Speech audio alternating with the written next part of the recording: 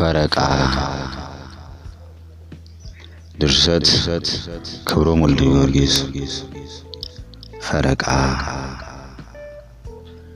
የሰው ልጅ አመሉ በፈረቃ ሆነ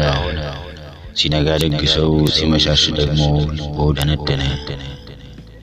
አብሮ ሲበላና ሲጫወት ይውላል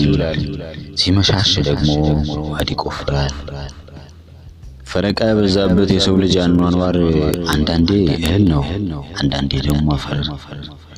እንደሚለምነው እንደ ውሃው ሙላት ብርሃን እንዲሰፍን እንዲገፈፍ ጽልመት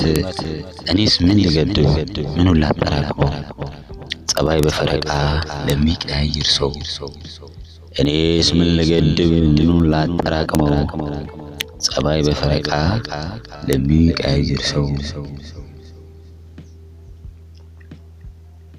ግንቦት 25 2011 ዓ.ም